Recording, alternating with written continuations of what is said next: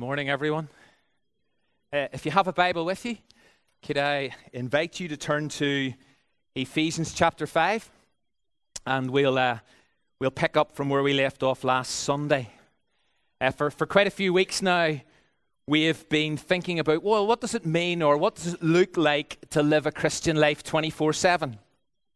To live a life worthy of our calling, our gospel calling, to live a life reflective of our true identity.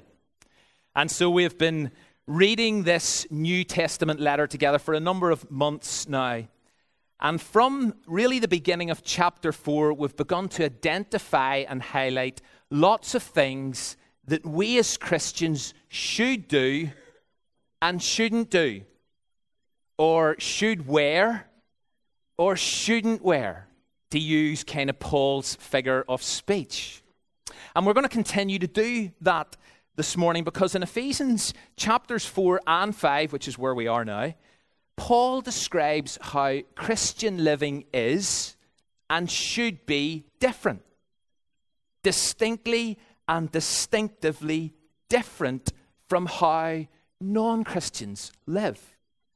How being a Christian should inform and transform the way you speak. It should impact the thoughts that you have and you entertain. The choices that you make, the attitudes that you hold, the lifestyle that you live, the actions and the behavior that you express. If you're a Christian, then there should be some kind of distinctive difference in how you live. And so, for example, last week as we read the first 5 verses of chapter 5, we discovered 2 things you should do and 6 things you shouldn't do. Now, I'm not going to ask to see how many people can remember, okay? But here are the 2 things that we should do. 1, imitate God. 2, walk in love or live a life of love. That's what we as Christians should be about. Imitating God, walking in love. Loving God with all our heart, soul, strength, and loving people. It's as simple as that. The 6 things we shouldn't do, or to put it the way Paul puts it, the 6 things that are improper for God's holy people to do are: number 1, there cannot even be a hint. That's the language of Scripture. I'm not ramping this up. There must not even be a hint of sexual immorality among us. And so last week we spent quite a bit of time talking about sex and making the point that sexual immorality is any sexual activity outside of its God-given, God-designed, God-intended context. Now, as expected, last week provoked quite a response. And thank you for all your feedback personally on last Sunday morning and also via email. One of the things I suggested, and quite a few of you have picked up on, is the need for a safe place to talk about the issues that were raised last Sunday morning. And so I do intend to attempt to create that safe space. So for those who want a safe space to talk further about some of the stuff that was raised last week, please keep an ear to the ground to hear of when that will be and where that will be. Number 1, no sexual immorality. Number 2, there should be no kind of impurity. No self-indulgent, I'll do whatever I feel like doing kind of mentality. It just cannot exist in Christian living. Number 3, you shouldn't be greedy. You shouldn't always be wanting more or always coveting what someone else has, house, car, partner, money, whatever it is. Just don't go there. And then 4, 5, and 6 were all about language. So there should be no obscenity in how you speak. There should be no foolish talk. There should be no coarse joking. Now, as I've said, we're going to continue in a similar vein this morning, identifying more things that you should do and shouldn't do, that you should take off and you should put on. But before we go there, I feel it's necessary for me to say something vitally important. Because there's a very real danger that this could come across as reinforcing the idea that, you know something, Christianity is at the end of the day just a list of do's and don'ts. That's all this is sounding like, David. That unless we do this and do these things, and unless we don't do that and those things, then we are beat. We're not good enough, we're not up to this, and there's no chance God will love us or accept us or want anything to do with us. Unless we roll our sleeves up, unless we try harder, unless we sort ourselves out, we're never going to be true Christians. That's what this is all sounding like. And even as I introduce this, you're maybe thinking, oh no, here we go again, another Sunday morning with a pile of imperatives that's only setting us up to fail, only setting up to crush us and leave us feeling beat and downcast. And that is a danger. And it's a danger I feel and I sense as I have spoken over the last few weeks. But please, can you look again at verse 1 of this chapter if you've got a copy of God's Word in front of you? That's why it's so important if you do, or do have a copy of God's Word, that you bring it with you. Look at verse 1 of this chapter, and also please think about where we have come in this series. Here is what Paul writes in the first verse of chapter 5. Oh, sorry, Andrew, I've just blanked that out. Great. Therefore, be imitators of God as beloved children. I cannot stress this enough. Or if you've got an NIV, it says, follow God's example, therefore, as dearly beloved children. So here's the point. This is not about getting into God's family by doing or not doing certain things. We are not urged to imitate God in order to become a child of God. We do all this, we don't do all that because we are children of God. Because we have been adopted. Here's how the New Living Translation puts it. Imitate God, therefore, in everything you do because you are his children. So if we go back to the first 3 chapters of this letter, we have been adopted. We've been celebrating that as a church. We have been adopted. But how have we been adopted? Through Jesus Christ. That was chapter 1. It's all about Jesus. In him we have been forgiven and we have been rescued. We do not achieve anything by what we do or don't do. Instead, we are received into the family of God by what and because of what Jesus has done. So as we have been reading together, we have been brought near, we have been welcomed in, not because of what we do or don't do, but by the blood of Jesus. And do you know what that is? That is grace.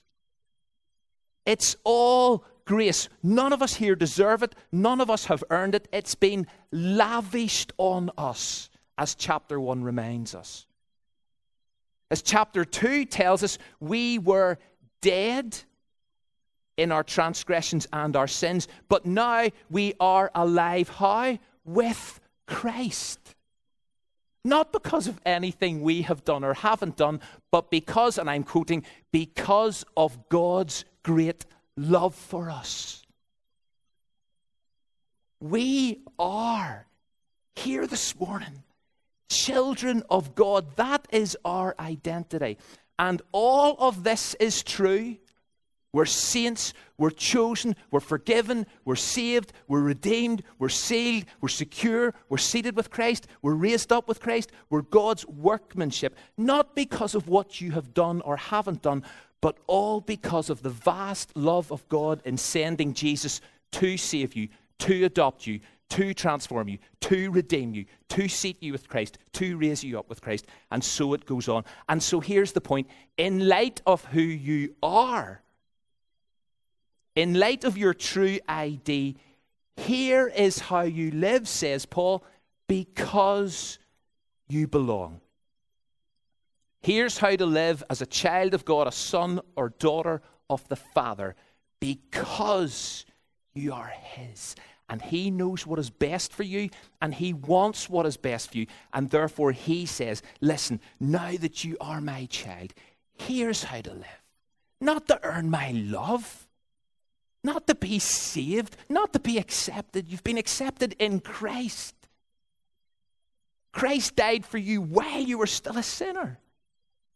But now, because you belong, live like this.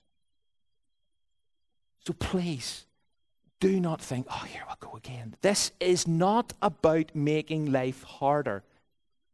This is not about adding burdens to anyone or raising the bar to an impossible level. This is about living as God intended. This is about life to the full. This isn't about weights, it's about wings. It isn't about restriction, it's about freedom. It isn't about learning to feel, it's about learning to fly. God says, listen, I want what's best for you. I know what's best for you. Therefore, be sexually immoral. Be impure. Don't be greedy. Watch your language. Imitate God. Walk in love. This is life to the full. You are a child of God, period. In light of that, live accordingly. So, hopefully that has helped. So let's keep discovering what we should do and shouldn't do, with that as the kind of understanding. You want to stand for the public reading of God's word, please? So this is Ephesians chapter 5. Last week I was meant to cover verses 1 to 20. We got 1 to 5 done. Today we're picking up at verse 6, and we'll see how far we get, okay? So this is Ephesians 5, beginning at verse 6. The words are on the screen. Let no one deceive you with empty words. For because of these things, the wrath of God comes upon the sons of disobedience. Therefore, do not become partners with them. For at one time you were darkness, but now you are light in the Lord. Walk as children of light. For the fruit of light is found in all that is good and all that is right and all that is true. And try to discern what is pleasing to the Lord. Take no part in the unfruitful works of darkness, but instead expose them. For it is shameful even to speak of the things that they do in secret. But when anything is exposed by the light, it becomes visible. For anything that becomes visible is light. Therefore it says, awake, O sleeper, and arise from the dead, and Christ will shine on you. Look carefully then how you walk.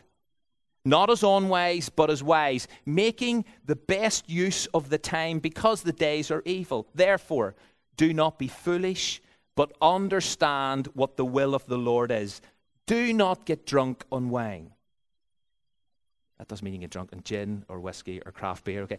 Do not get drunk on wine, for that is debauchery. And be filled with the Spirit, addressing one another in psalms and hymns and spiritual songs, singing and making melody to the Lord with your heart, giving thanks always and for everything to God the Father in the name of our Lord Jesus Christ, submitting to one another out of reverence for Christ. Grab a seat, please. Thank you. Okay, so within these verses, there are about 5 more things that we're told not to do. And there are 7 things that we are told to do. And so I simply want to take us through some of those. I'm not sure, as I say, how far we'll get. So here's the first one we're not to do. Do not be deceived by empty words. Let no one deceive you by empty words, says Paul. You see, alongside God's word, there are any number of voices that will offer you advice and speak into your life in the course of each and every day. So voices that will dismiss God, voices that will contradict God's way of living, voices that will say, for example, picking up the flow of the text, it's good to be sexually immoral. It's liberating.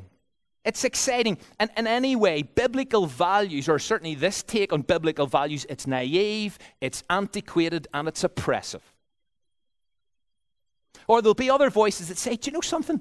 It's okay to idolize other things and other people. It's normal to do what you want. It's normal to want what you don't have, to be covetous. Sin doesn't really matter at the end of the day. It's no big deal. Those kind of voices are all around us.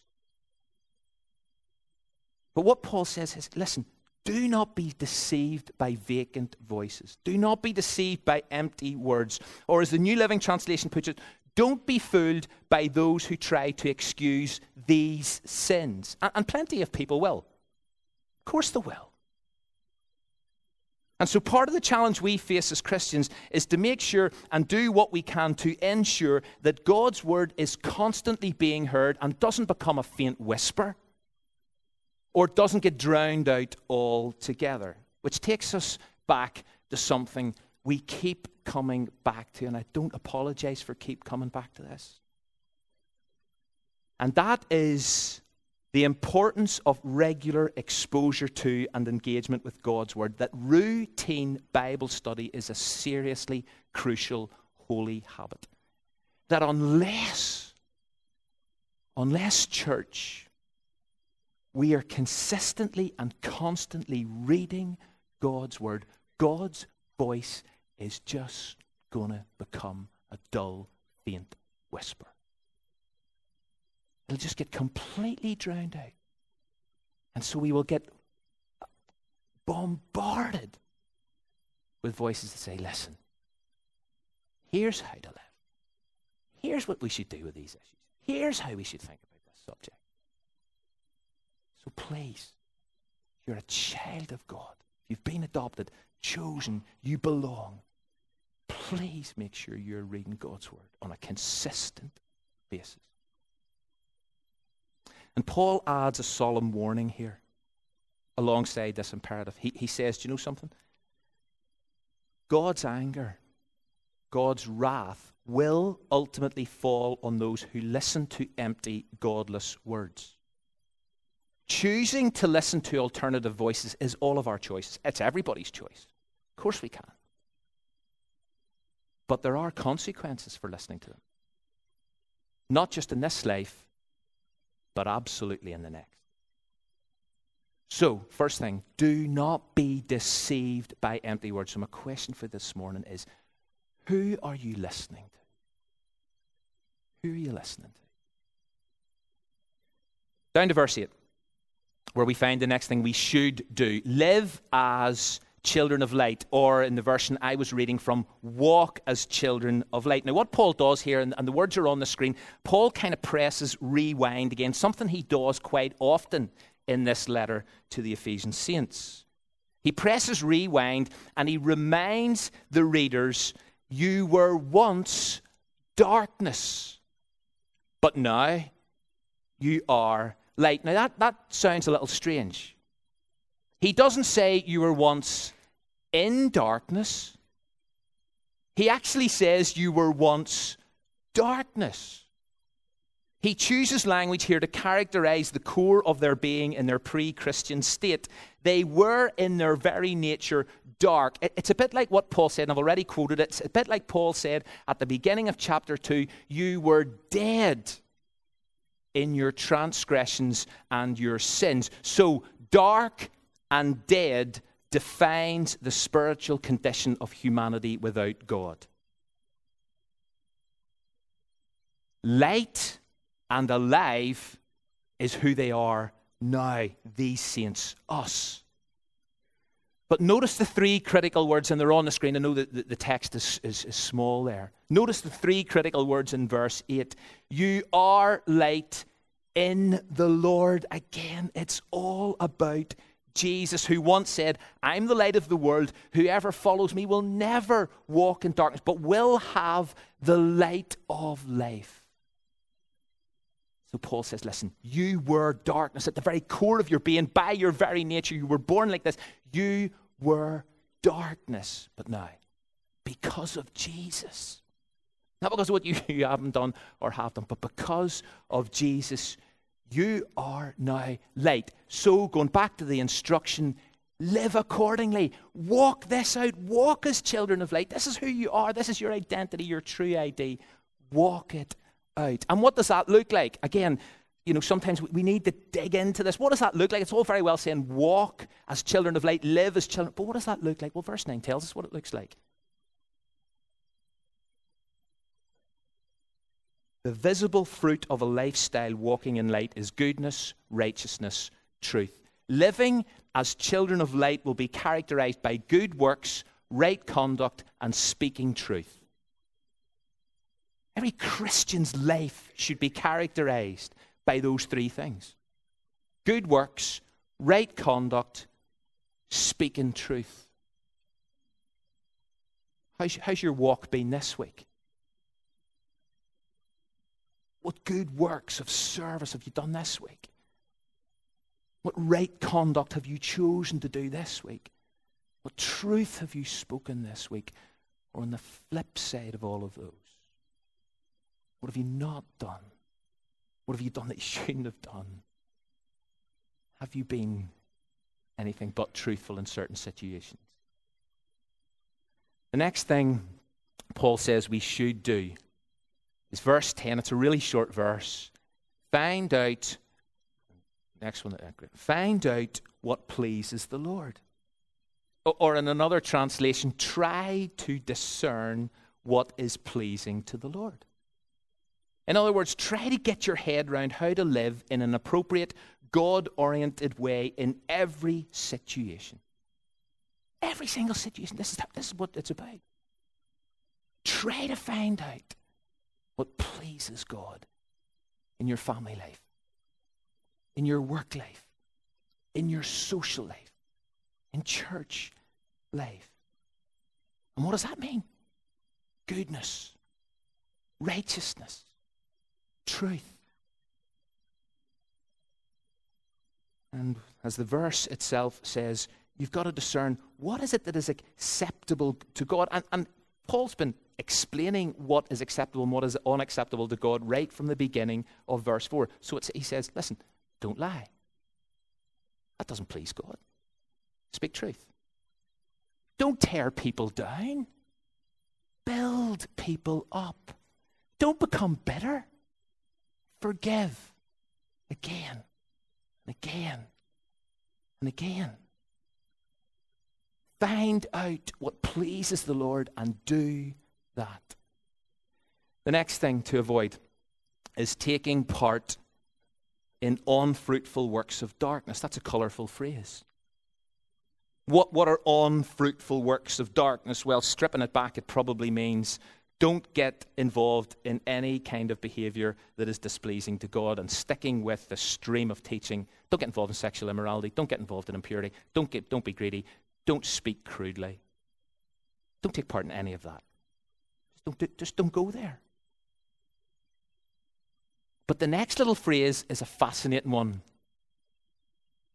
Here's something else we should do. Expose them.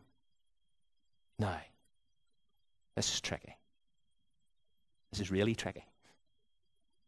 And this has puzzled many biblical commentators and interpreters, and here's why. Is Paul, I'd love to open this up for discussion. And maybe will. I'm not sure. Is Paul telling Christians to expose the unfruitful works of darkness in society and in the lives of our non-Christian neighbours and friends? Or is this directed towards other Christians? Right? I do want you to think about this for a moment. Is Paul telling Christians to expose unfruitful works of darkness in wider society and in the lives of our non-Christian friends and neighbours and work colleagues and school friends? Or is this directed towards other Christians? Discuss. Now, I realize this is, I'm about to potentially open a can of worms here. But I actually believe the evidence points strongly in favour of this happening amongst and between Christians.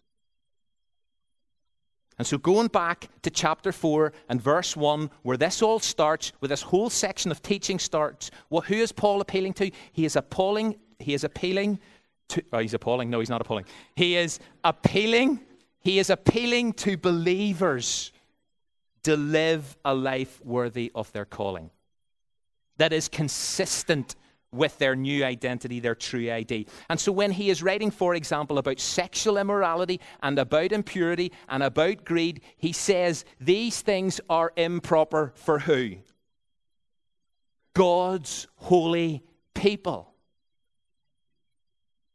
So that throws up for me a few questions about our place and our right to impose Christian values on wider society. Can of worms. But it's not for now. Whew. Because that's not the issue for now. The point I'm making here is that I believe Paul is writing specifically to Christians, to saints in Ephesus, and telling them, please, you guys who've been chosen and adopted, who belong, who are saved, who are redeemed, who are forgiven, who are sealed and secure, you guys take no part in unfruitful works of darkness. You know something? If another Christian is involved in any of this kind of behavior, then you need to expose that. Or to use the language of the text, you need to bring that into the light. Now, I fully appreciate that could be abused. And it has been abused. That am I somehow encouraging some people to take on the role of moral monitors running around churches and Christian communities exposing other Christians who they think are doing bad stuff? That's not what this is about.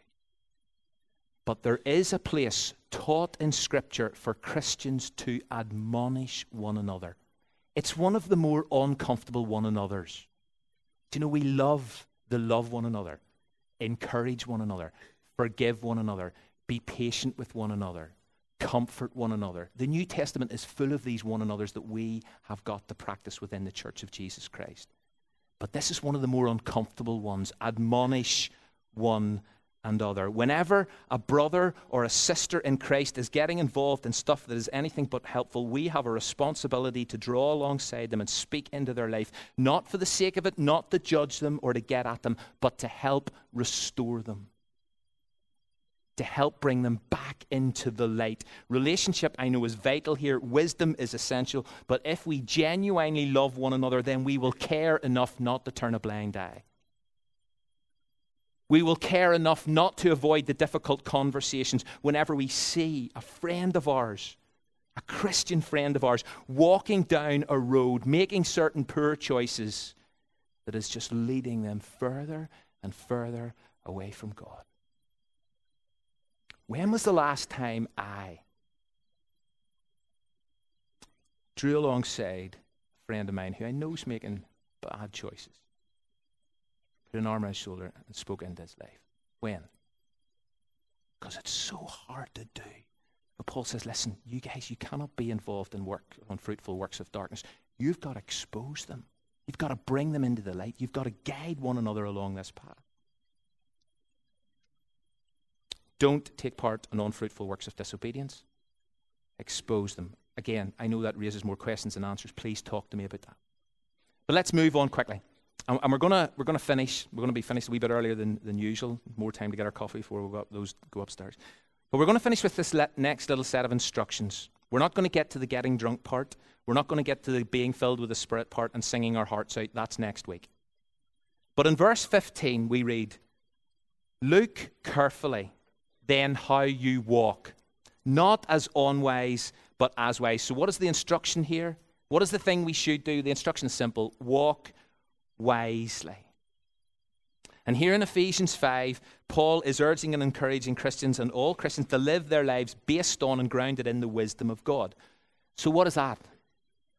What does it mean to walk wisely? What does it mean to base your life upon and ground your life in the wisdom of God as opposed to the wisdom of the world and the culture and the society around us? What does that look like? What does that mean?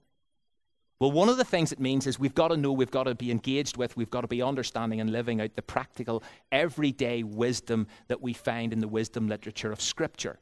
And the wisdom literature of Scripture is Proverbs, it's Ecclesiastes, it's some of Job, it's some of the Psalms. Guidance, instructions, practical help and wisdom on how to do life, how to relate, how to speak, how to conduct ourselves. We need to be knowing what that looks like and living it out. And that's what Paul is saying here. Wisdom literature that teaches, for example, how the beginning of wisdom is found in what? In the fear of the Lord.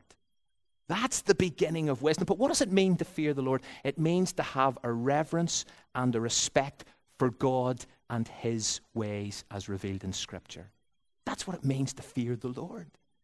To have a reverence and respect for God and his ways as are revealed in Scripture, which takes us back to the importance and the crucial point of knowing, what does God say about this issue, about that issue? What is God saying to me at the moment about how I'm speaking, my attitude, my life, and how do I live that out? That's what it means to walk wisely.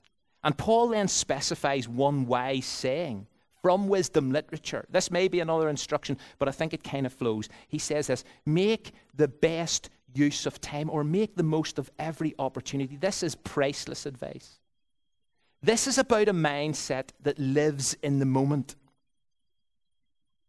that doesn't waste time or wish time away, that doesn't keep harping back to the way it was or looking forward or wishing, I wish it was tomorrow, I wish it was next week, I wish it was next month, I wish it was next year. But rather, this is a mindset that says, do you know something? I am going to live in the present and see opportunity in every moment. I make the best use of those God-given time that I'm living in right now. A mindset that realizes, now is the time to worship. Now is the time to do the right thing. Now is the time to speak truth. Now is the time to do the good work. And why do we need that sort of mentality, says Paul? Why do we need to make the best use of time and the most of every single opportunity? Because the days are evil. And so Paul says, listen, see in these dark days, walk as children of light now. Right now. Make this decision, make this choice right now. There's so much in those verses that we have looked at this morning. I hope you can kind of take them away and chew over on them. But as I close, 3 times since the beginning of chapter 5, we come across this word walk. 3 times. And we're told to walk in a particular way, or live in a particular way, depending on your translation. And the 3 ways of this: walk in love, walk as children of light, walk wisely. And it's my prayer that as we leave here this morning, that we will walk this way.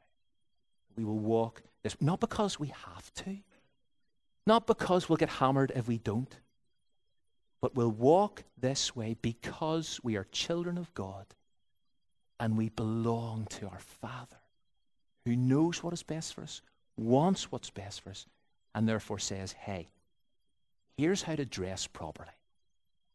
Here's what you need to be taken off. Here's what you need to be putting on in order to live life as it was meant to be lived. Let's pray together.